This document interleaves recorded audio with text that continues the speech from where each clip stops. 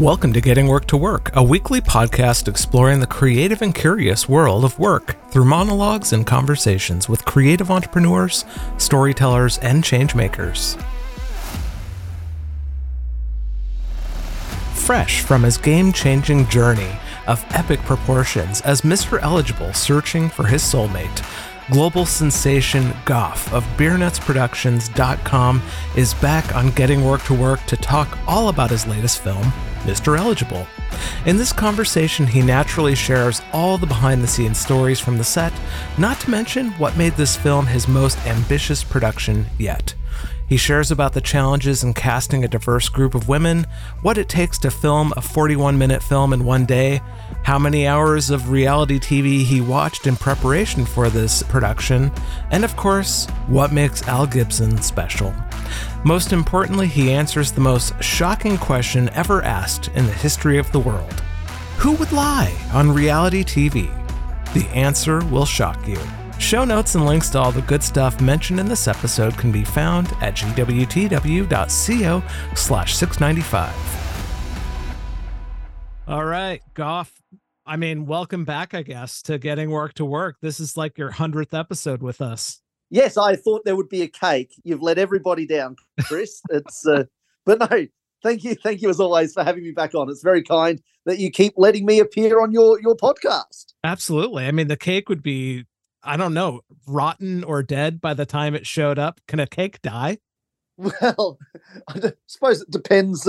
Depends. Wasn't there, correct me if I'm wrong, but didn't someone find like a McDonald's burger from like 1986 stashed away in somebody's back cupboard and it still looked like it was good to eat because there's that many preservatives in it? Is that a thing? I'm sure that's a thing. That needs to be Googled and someone can email in. But I'm pretty sure that that's a thing that actually happened for real. But my point being is, depending on the ingredients, I'm sure a cake would travel just nicely and I would happily eat it. As cake is my favorite food group.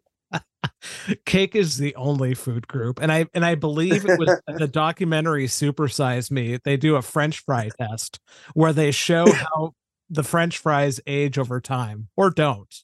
Yes. Yeah. Actually, I remember watching that film when it came out. I was in Canada and I there was a cinema near the Backpackers and they would play movies that were like 2 months old. So it was like films that were just out of the cinema and it would only cost like $2 to go in and watch the movie. So it was like you're getting a cinema experience for cheap prices and the film's only like 2 months old. So who cares, right? So, yeah, but that's where I watched Super Size Me. There's a fun fact. You have quite the memory. You can remember everything about your life, can't you? Yes, I can. My very first memory was bungee jumping. You get it? Because it's the umbilical cord. Do you get what I'm saying? Oh, I had to like take a breath there. It was, I got it. Thank you. Good night. There's a Rodney Dangerfield joke. Let's see if I can remember it. When I was born, I was so ugly that when the doctor cut the umbilical cord, he hung himself. You have an encyclopedia knowledge of all things comedy, don't you, my friend? I kind of do. I'm a nerd, but that's just how I roll, unfortunately. Well, you're back to promote your latest film, Mr. Eligible. What's it like for your ego to write a film that's really centered around you being surrounded by, 18 beautiful women? Well, at the time, that sounded like a fabulous idea, but practically, maybe not so much. But no, I'm only joking. It's essentially the film, like you say, it's a mock of the TV reality show format, especially sort of the Bachelor kind of format, where I am Mr. Eligible, and I have 16 delightful ladies in which to choose from, and of course we have a host and a producer that keep sticking their nose in as well. And so, yeah, essentially I'm just taking that Bachelor type TV show and ripping it to bits, just giving it the old beer nuts treatment. How many hours of reality TV, all of The Bachelor, did you have to watch to really capture the essence of the show? 0.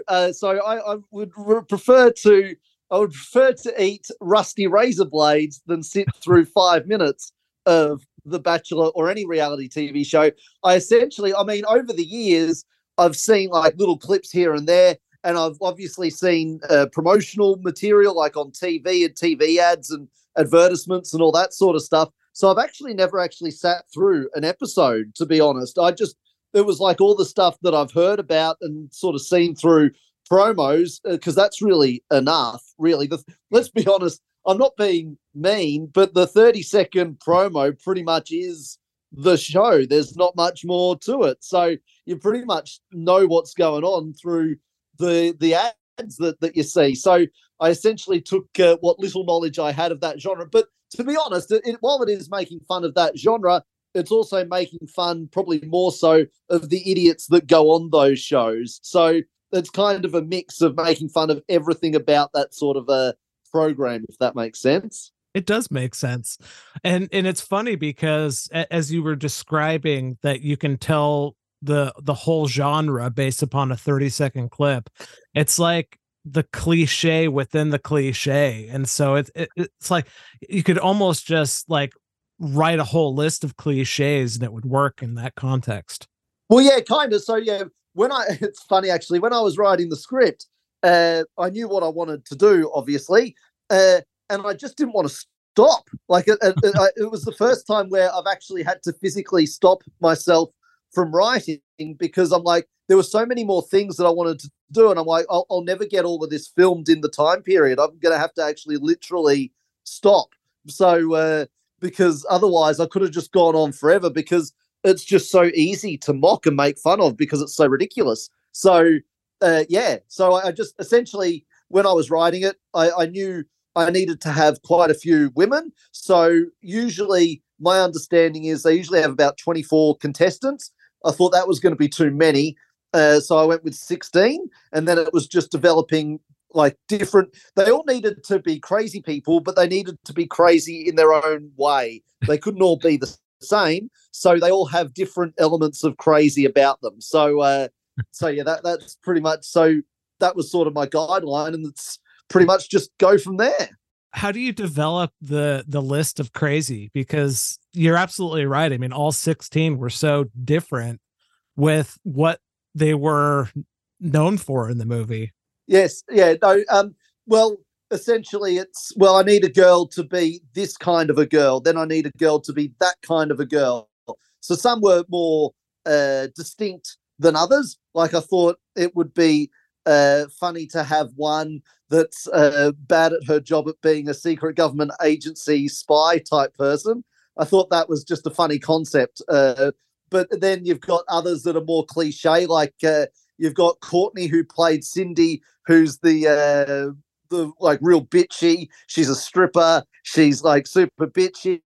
And then you've got her competing with another girl who's got a sugar daddy who's super bitchy, you know. So those are probably a bit more cliche. But then you've got, obviously, we have a deaf actress in this and her interpreter. So I thought getting them having a nice back and forth together would be fun. So, you know, because having a deaf person, I thought, is funny, because the producers of reality TV show are stupid, and they would put a deaf person on with a blind person because they're that ignorant. They wouldn't understand that that's a bad idea.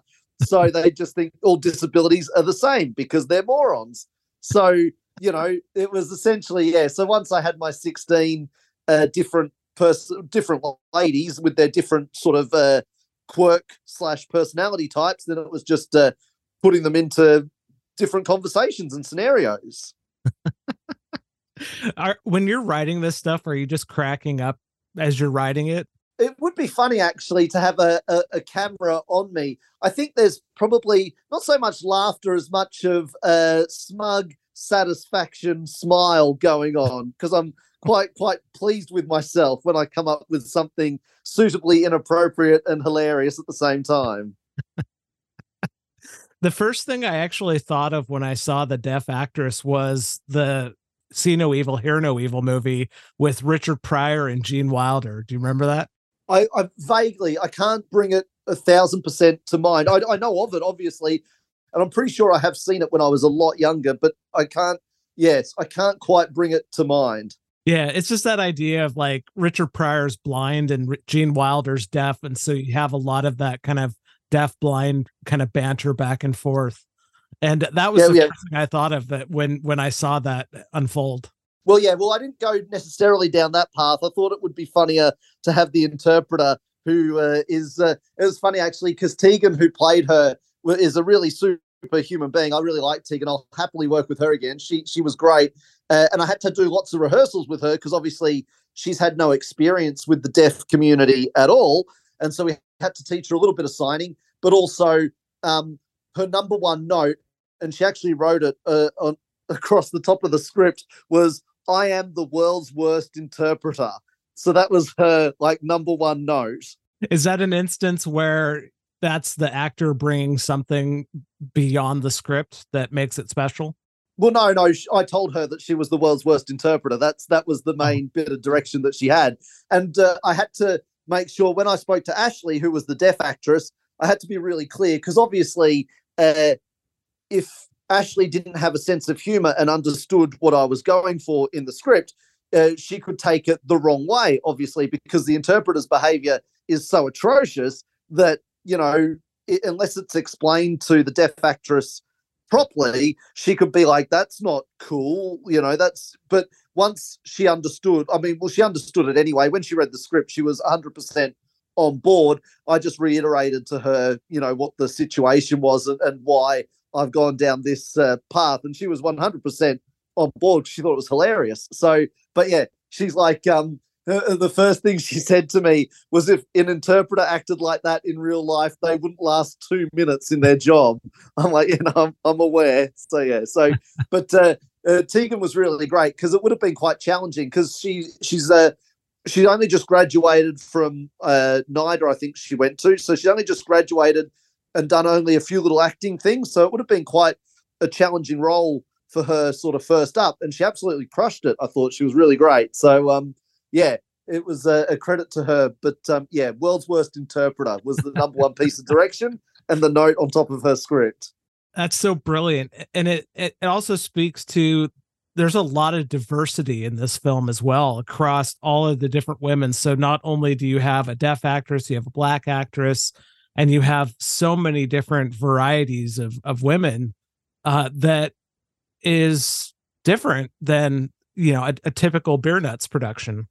Yes, yeah, it was. And look, it was difficult to cast. There's no question about that. I mean, I have found out that black actresses just don't grow on trees where I'm at. They're hard to find and hard to find. Like, I went through a few that just weren't sort of getting it, and then then the lady who played Megan came in and she just crushed it right off. There was very little direction she needed because, again, my scripts are very clearly written. So once Aurora saw the script, she knew immediately what was required. She came in and she just crushed it straight up. She was super cool. So, yeah. And she brought the sass, which was required, and she was great. The others weren't kind of understanding the sass that was required with that character. But, Aurora gave the good eye rolls and all of that sort of stuff that was required, and the attitude. And, yeah, she was super cool. But, yeah, it is a very diverse sort of cast, and it was very difficult to cast for a lot of reasons. Firstly, the kind of script and film that it is, there were some that didn't get it. So they were, awfully offended and they didn't want to have any part of it at all. Also, the thing that also set me back was a lot of the actresses that I usually work with, they no longer live around this area. There's one that's over in LA now. There's one that's in Vancouver doing Netflix stuff. There's one in Tokyo that's just got an 18-month contract at Tokyo Disney. Matilda's down in Melbourne doing theatre. Tilly's moved down to Sydney. So there's just a whole bunch of them that have just left. So I was calling people up and they're like, yeah, we'd love to, but don't live here anymore. So it put me in the position where I had no choice but to hire new actors. So then I had to sort of put out the call for auditions. And then some of the roles were really, really tricky to fill. I mean, the role of Melissa, who's the the one, the real, the one in the white dress who is so overly lovely and sweet and incredible and is a human rights lawyer and goes out and saves whales and whatnot. That role, yes, the intruders, yes, she was really difficult to cast that role because again, a lot of girls weren't getting it, so it was super difficult to get an actress that understood what was needed. And also the other thing too is there's a lot of overacting in this film, which is required because without the overacting, it just simply is not funny. And I would use the example to a lot of the actresses which fell flat because they actually, there's two things that one you'll actually really like. But the first example I would give that would always fall flat because none of them were as old as me was I said, think about Al Bundy in Married with Children. Now, Ed O'Neill overacted atrociously, but that's what made it funny. If he played that straight or didn't overact, it wouldn't have been funny. It's as simple as that. So you got to overact. And then when we were doing the big group, because I did lots and lots of rehearsal time with all the actors. And the day before the shoot, we did an all-in group rehearsal. So I used a phrase, and I thought of you immediately, actually, Chris. In all seriousness, I really did, because I remember a few interviews ago, I said something, and you had a bit of a chuckle, and you just turned to me and you said, "Gough, you've got a phrase for every occasion, don't you?" And like, I just think I'm speaking like a normal person, but apparently not. So when I was doing this group rehearsal, one of the girls, she needed to give it some more. So I said to her, "That was great, but can you put a bit more mayonnaise on it?" And she's like, "Mayonnaise? What the hell are you talking about?" And I said, "Well, you've never heard that phrase before?" She's like, "No." I said, "More mayonnaise. You got to more. I need, you know."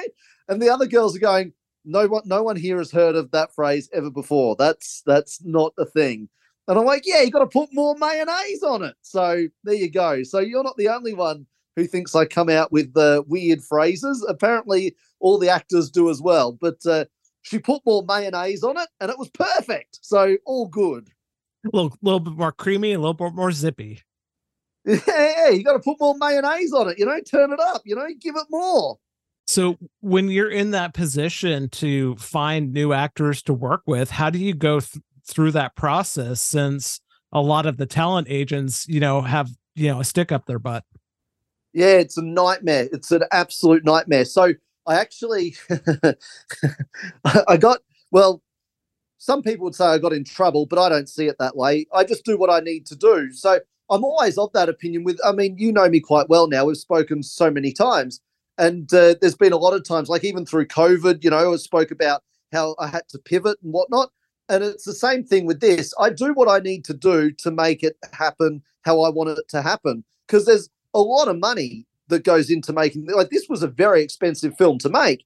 And so, I'm not going to hire an actress who I don't think is going to be right for the part. And so I do what I need to do. So there was one particular agent who shall remain nameless, refused to send me talent because they didn't appreciate the material. Now, my counter argument is that it's really not her decision to make. Her actors can make the decision whether they want to audition or not.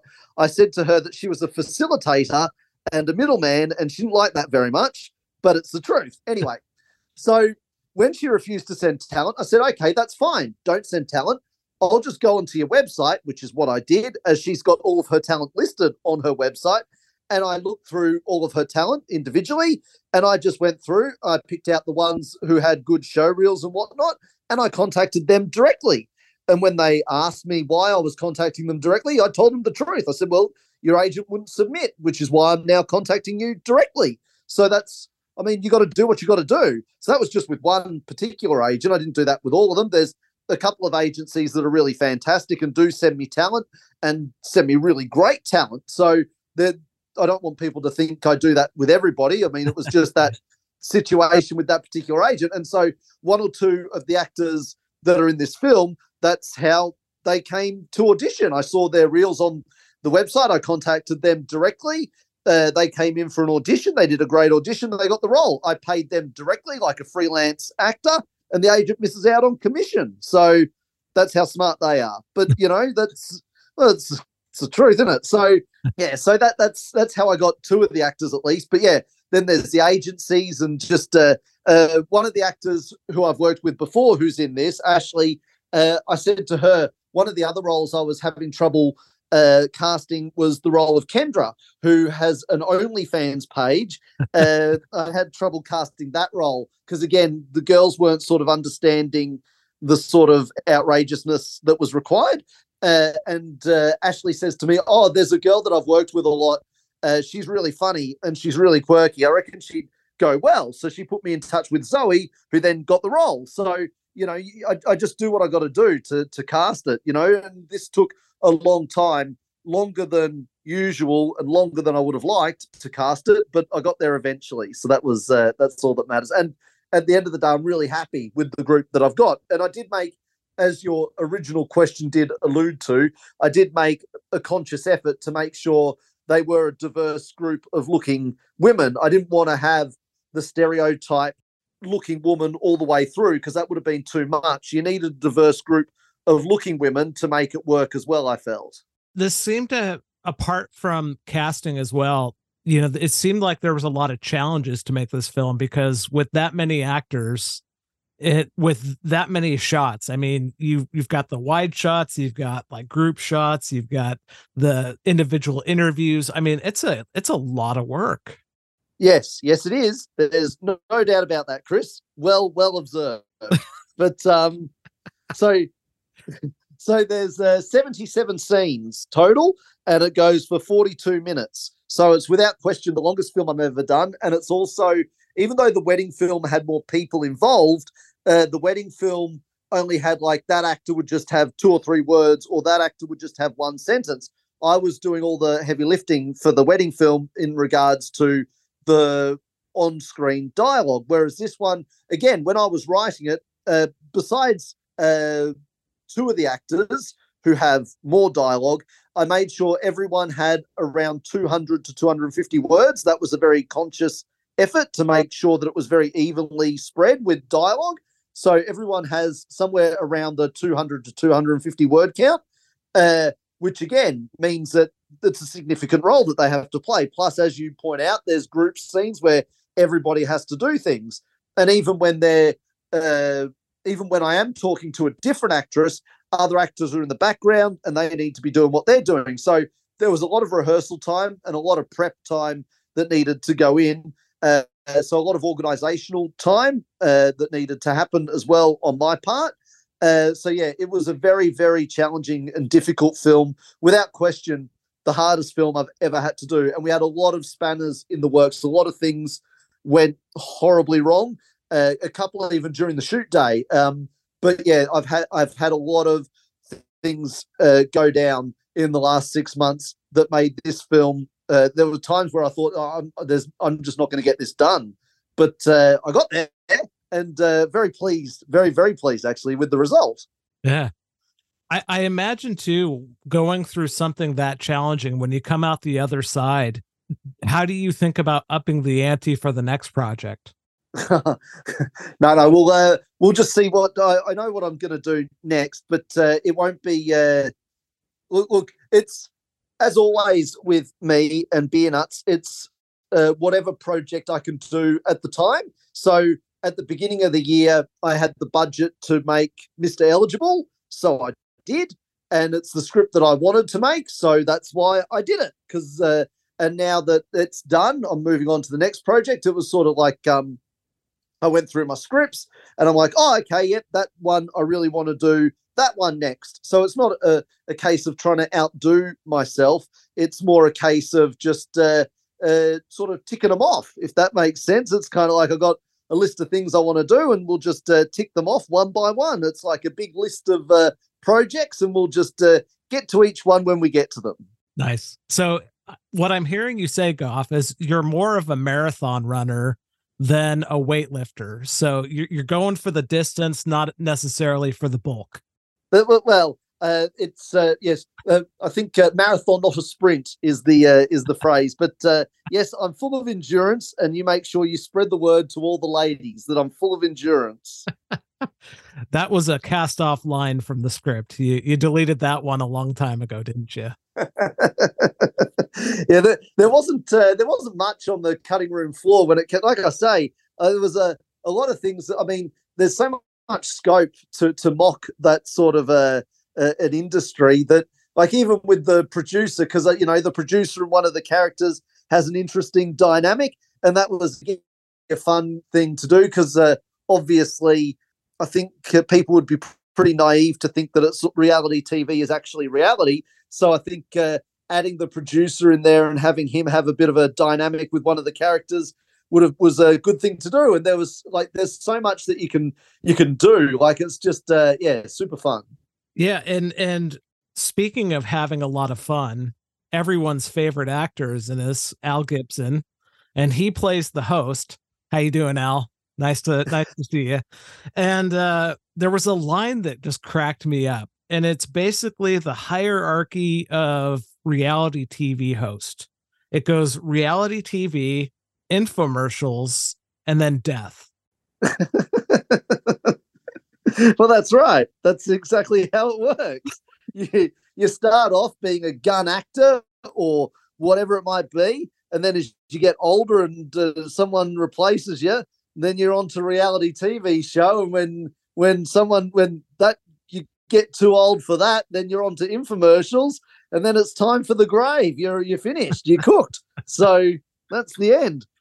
But yes, no, Al was terrific. Al actually came in a bit later. So I originally had another Beer Nuts Productions favorite in Craig Ingham was going to play the host. He would have done a really, really good job because he's good with sort of caricature type acting. So he would have been fantastic as the host. But he had a couple of medical procedures, and he said to me about 6 weeks out, I'm not sure that I'm going to be okay to do the role. I thought that he probably would have recovered and he'd be fine. But I said to him, well, look, if you're not sure, then I'm not willing to take that risk, and I'll have to replace you. And he said, okay, I think that's the sensible thing to do. He was very good about it. He was very mature, actually, in the way he handled the whole thing. I was really, really happy that he came to me 6 weeks out instead of a week out. So, credit to Craig, 100%. And so I'm like, oh, shit, I've got to find a new host. And it's a big role. Like, there's a lot of dialogue there and a lot of rehearsing. So I contacted Al and said to Al, look, can you do this particular role for me? I explained the situation to him. So I was very honest. And he's like, yep, absolutely. And we did a few rehearsals leading up to it. And he crushed it, to be honest. Like, he was absolutely fantastic. He gave it a different nuance to what because Craig would have been a lot bigger in how he would have delivered it, whereas Al is more sort of subtle and ironic, I suppose, and very dry in the way he does it. And it works. Like, he absolutely nailed it. It's 10 out of 10 to Chris's favorite actor, Al. 10 out of 10, Al. Good job. There was a line that cracked me up as well. Who would lie on reality TV? That's shocking. That's shocking. It's shocking. Everybody was shocked. Yeah, that was a good one. I actually wrote that down while I was watching it. I make little notes when I watch your movies about things that make me laugh, and that was definitely one that cracked me up. Well, I hope the list is a long one. I'll take a seat and we'll go through everything individually. Uh-oh. So one of the things that I also wrote down was I loved how you introduced the epic twist with like the music, and because normally you don't put music throughout the film, you put them in key moments of the film or the beginning and the end. So having, the music kind of build the anticipation for the intruder, that was a pretty funny moment too. Yeah, well, again, so I needed, I mean, if you watch those shows, and you said, well, again, even on the promos, you can tell the outrageously over the top music that they use that is like the epic twist is. And if, by the way, I used all the phrases that I hate in this film. So like the phrase game changer, anybody who says the word game changer needs a bullet between the eyes. It's the worst. And so I made sure that phrase got used because this will be a game changer. Like, I mean, come on. So all the phrases that I hate. So when Al's obviously, introducing something, he goes so over the top like they all do. And you need music that's obviously going to match that. So it had to be the most over dramatic music I could possibly get my hands on, which is what I think I managed to do because the music is sensational. So, yeah. It is. And it's funny that you mentioned the phrases because there was another phrase that I heard. We're on a journey. Yeah. Phrase. You used it in that film too. We're on a Yeah. journey. Yeah, well, that's another one that they love. I actually, so there's a friend of mine who's a psychologist. I'm sure I've spoken about Donna before on your program because I used to rent from her and whatnot with my office space, and I've used her house in films and whatnot. So we're good friends, and she loves the reality TV shows because she enjoys watching them on a psychology level. She enjoys it that way. So for her birthday a couple of years ago, I got her a coffee mug and it's got the rose from The Bachelor on the coffee mug and just Journey in big letters written across the coffee mug. So, yeah, that is a favorite phrase that they use, a favorite word that they use is journey. So, of course, I made sure that got ticked off. So that needed to get used as well. The phrase journey, absolutely. So what did Donna think of this film? Well, I haven't got a review from her yet, but I did get a text message only yesterday saying, I have watched the film and you are lying. You've been watching The Bachelor all along. So that's all I've had so far. But there'll be an email from her eventually with a long-winded review, I'm sure, because she does send me some helpful feedback and reviews, does Donna? So, yes. What a fantastic review for the website, too, because it's like, that's the first thing that I want to see when I'm figuring out whether I want to buy this film or not. I'm not saying that snarkily. I'm like, that's actually a great review. You're lying, Gough. Who would lie on reality TV? I'm shocked. Who would? It's shocking. It's shocking. Shocked. So another thing that I wrote down was the line when they're introducing you to the girls in the room, and they say that you have adoring fans all over the world, and I felt seen in that moment that I could be in a Beer Nuts Productions film just in that one line. Of course, I'm projecting, but what message do you have for your adoring fans all over the world? Well, Chris, being as you're it, I'd like to say thank you for being forced to watch my films through having me on your podcast. It doesn't feel forced because every time I watch them, I learn something new. I have a good laugh, and then I end up having a good conversation with you. So just keep making movies. Well, I'm curious as to what you learned from Mr. Eligible. For me, I was paying attention to how you filmed the group scenes, of course, and I was trying to think how you managed all of the audio because you have mics on each of them. And then I really liked how you lit and filmed the individual interviews. They had a really good look. It kind of made me think of that Formula F1 show on Netflix because they kind of have a similar look. Yes. Well, again, so I went up to Scott, the production man. I said, we need to build, like that was just done in the corner of the actual cocktail party room that we filmed in because we filmed it all in one day like I always do. So the start, obviously we did the 4 little cutaway house shots. Well, actually, only 3 made it because we actually had a problem with the camera. So only 3 made it. We had to replace the other one with photos. But so we did the house stuff in the morning. Then we got to the main place at 12. Scott was given, I said to Scott beforehand, obviously, I said, there's going to be a studio set up. So what you need to get ready is, I said, you need a black curtain and you need something obviously to hang it off. And I'll bring in a few chairs and we'll just light it and make a little studio set up in the corner of the room, which is what we did. And then we filmed all of that and then cleaned that away. And then there's 2 bathroom scenes, obviously, did them. And then, yes, and again, it's all about organization. So obviously I had 3 makeup artists. And so while one lady was doing her studio bit, obviously the makeup artists are working on, you know, each individual lady. So we just sort of rotate them through so that nobody's time is being wasted. So while one is getting their, well, three getting their makeup done, one's in the chair and so forth and so on. And then, yeah, the room was already set up for me before I went in. Obviously, I'd organised that ahead of time. And then, yeah, we went in and we just filmed like crazy. Again, it was a lot of, I have everything very, because I'm anally organised, I have everything very much organised to the nth degree so that everybody knew what they needed to do at every given moment. And we knocked it out and got out of there at 10 p.m., which the staff were very pleased of, because actually I had to be out by 10 p.m. and we were out at 9:57. So I got there only just. So, yeah, but I got there. That's so impressive. Like, do you have like a spreadsheet with everything listed out in terms of the scenes and have someone keeping track of what you filmed to make sure that you don't miss anything?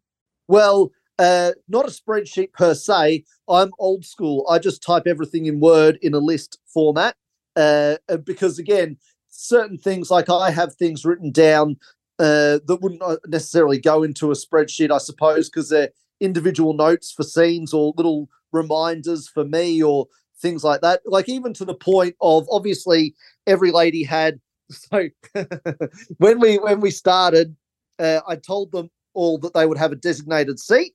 So when we got to the filming the main cocktail party stuff, I walked around and I said, all right, this is now your house. This is where you live.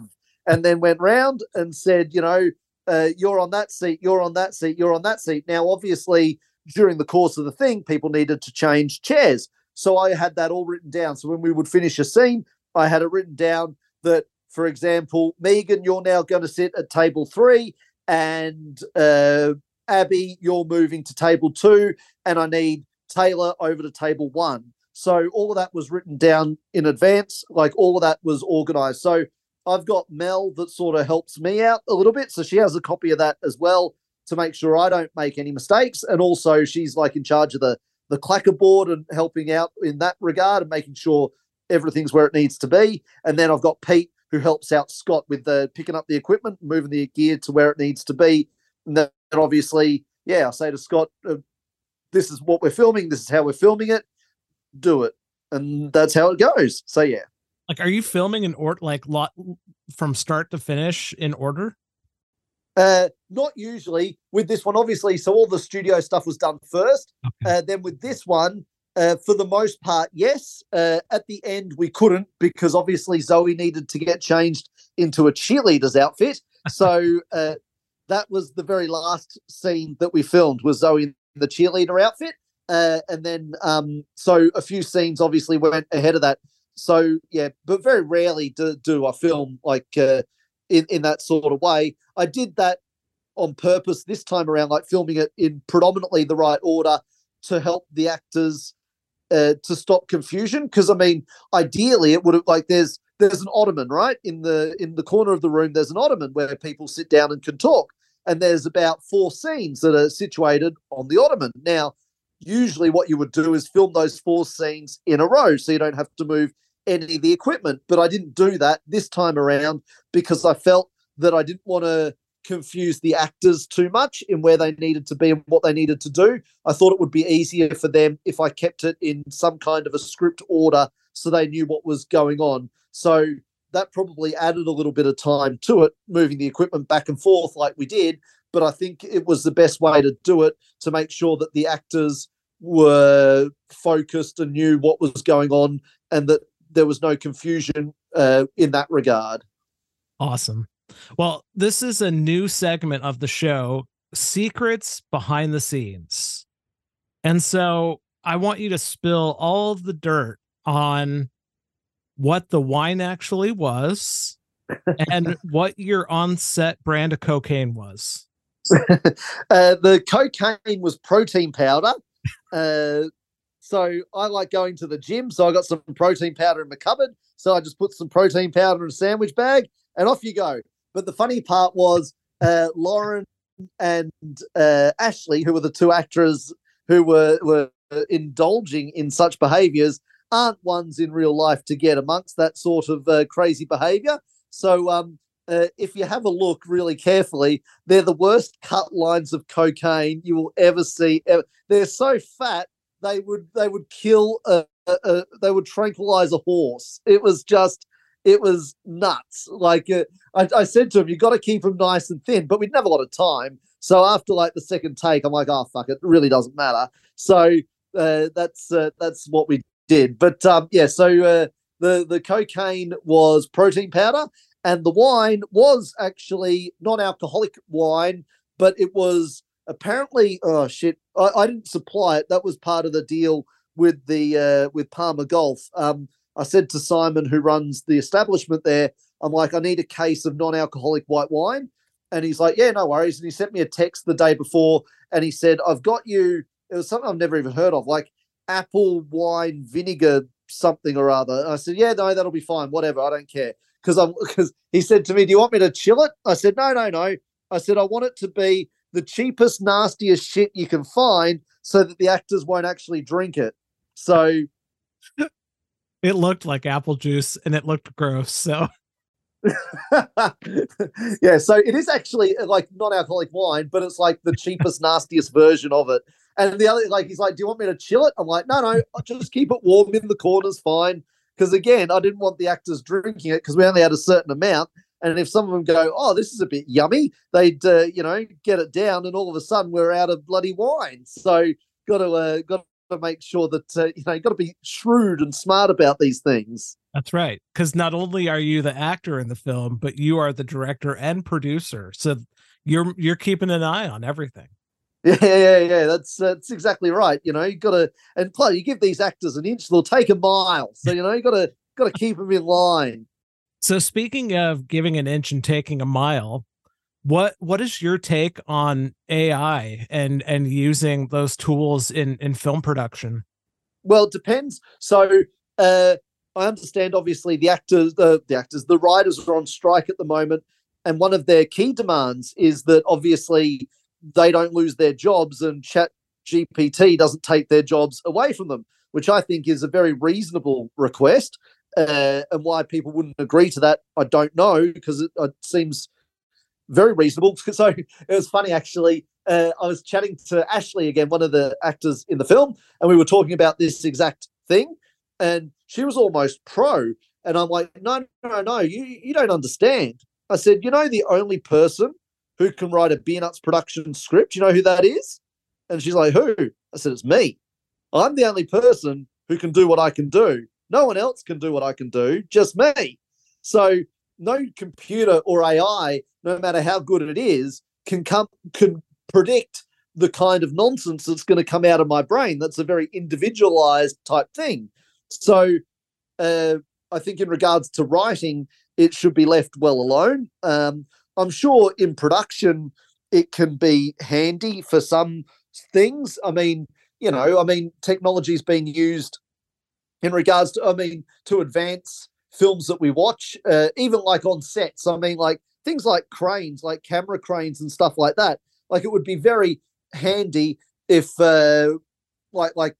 Siri with an iPhone, for example, it would be very handy if we could just ask, let's call him Bob, the computer crewman. If we said, hey, Bob, can you move 5 degrees to the right? And it just automatically does it for you. That would be a handy thing to have. Now, the crew probably wouldn't be overly thrilled about that because, again, it's probably putting a crew member out of a job, and that's not good. But, I mean, swings and roundabouts. But, I think if it's used judiciously, it can be helpful. But there's certain things that it absolutely should not be used in. And I think to replace writers, to replace, key people like writers, directors, actors, things like that, it's definitely not helpful. What would be your thoughts, Chris? I like what you're saying about how you're the only one that can write the scripts. And it makes me think of how important it is as a writer or any content creator to have that unique point of view so that you can't be replaced. I think there's certain tools that will help you fulfill that vision, but unless you have that special form of insanity in your brain, you're just going to get lost in the sea of sameness. Oh no, I agree entirely. So the script writing program that I use, for example, speaks to me. So without that, I mean, I think I would be in a little bit of trouble to do my writing well. So I mean, that's the form, I suppose, of AI, because I click on the play button and it reads the script to me. So that is very helpful to me. So that part of technology is super helpful. Now, it can't, as you say, and I agree, it can't replace me. I saw an interview on Conan with Billy Corgan, and he said apparently someone has made Kurt Cobain sing Today by the Smashing Pumpkins. And Conan said, "Are you interested in listening to it?" And he said, "No, it's a parlor trick. I have no interest in parlor tricks. I just want to witness real, proper art." So, and it's the same with like physical artists with paintings and sketches and stuff, and music, that sort of art and film.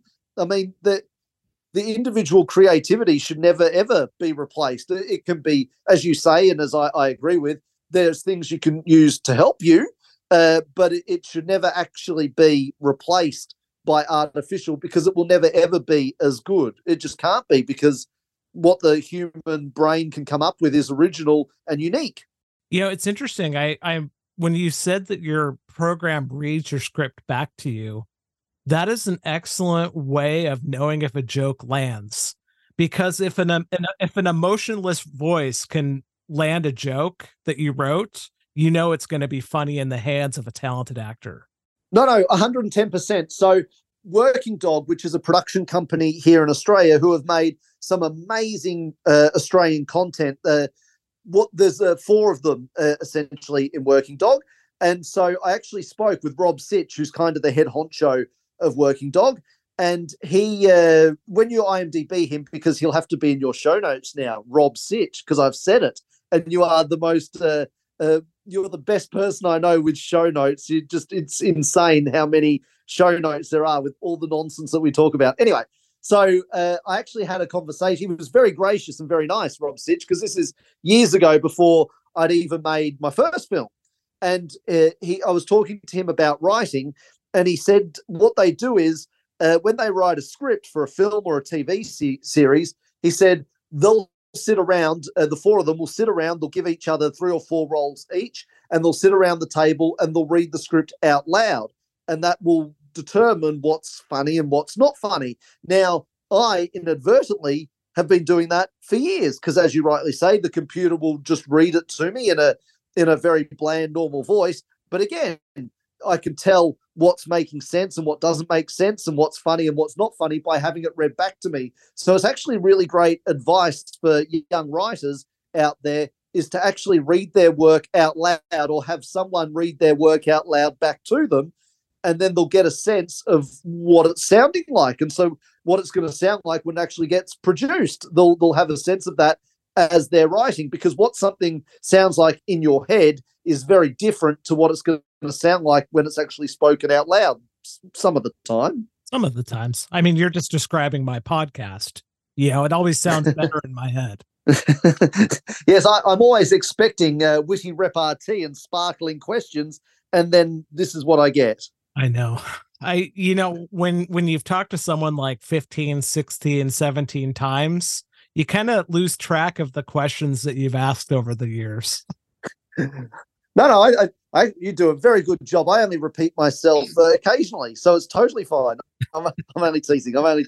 So let's get back to this list of things you like about my film, because you were only up to about number 3, and surely there's like 38 of things on that list. Well, I ran out of time. Because I'm hey, I'm in the entertainment industry. I'm incredibly vain and insist on compliments. Well, I'm not in the entertainment industry, so you're screwed. No, why did Gough ever come back? He never came back to getting work to work. So are you watching anything that you're loving right now? That's a very fine question. What I what I think is a underrated supplier of entertainment is Apple TV. Actually have some quite good programs under their comedy section on Apple TV. I'm quite happily surprised at what Apple TV is providing currently in regards to their comedy content. So they've got some really cool series. In the cinema, the English actually do it really well in regards to the true stories of the underdog becoming a hero type thing. I reckon the English do that better than most. And I saw one the other day called Bank of Dave, which you'll be able to look up the trailer. I doubt it got much of a cinema play in America, but you'd probably be able to find it somewhere. But it was very, very good. And again, it's a true story about a guy who didn't like the way the banking system was working in the UK. So he decided to open his own bank and called it the Bank of Dave because his name was Dave. It's a very English thing to do, but it's cool. Like I say, I think I've already chatted to you a little while ago. It might have been on our last chat.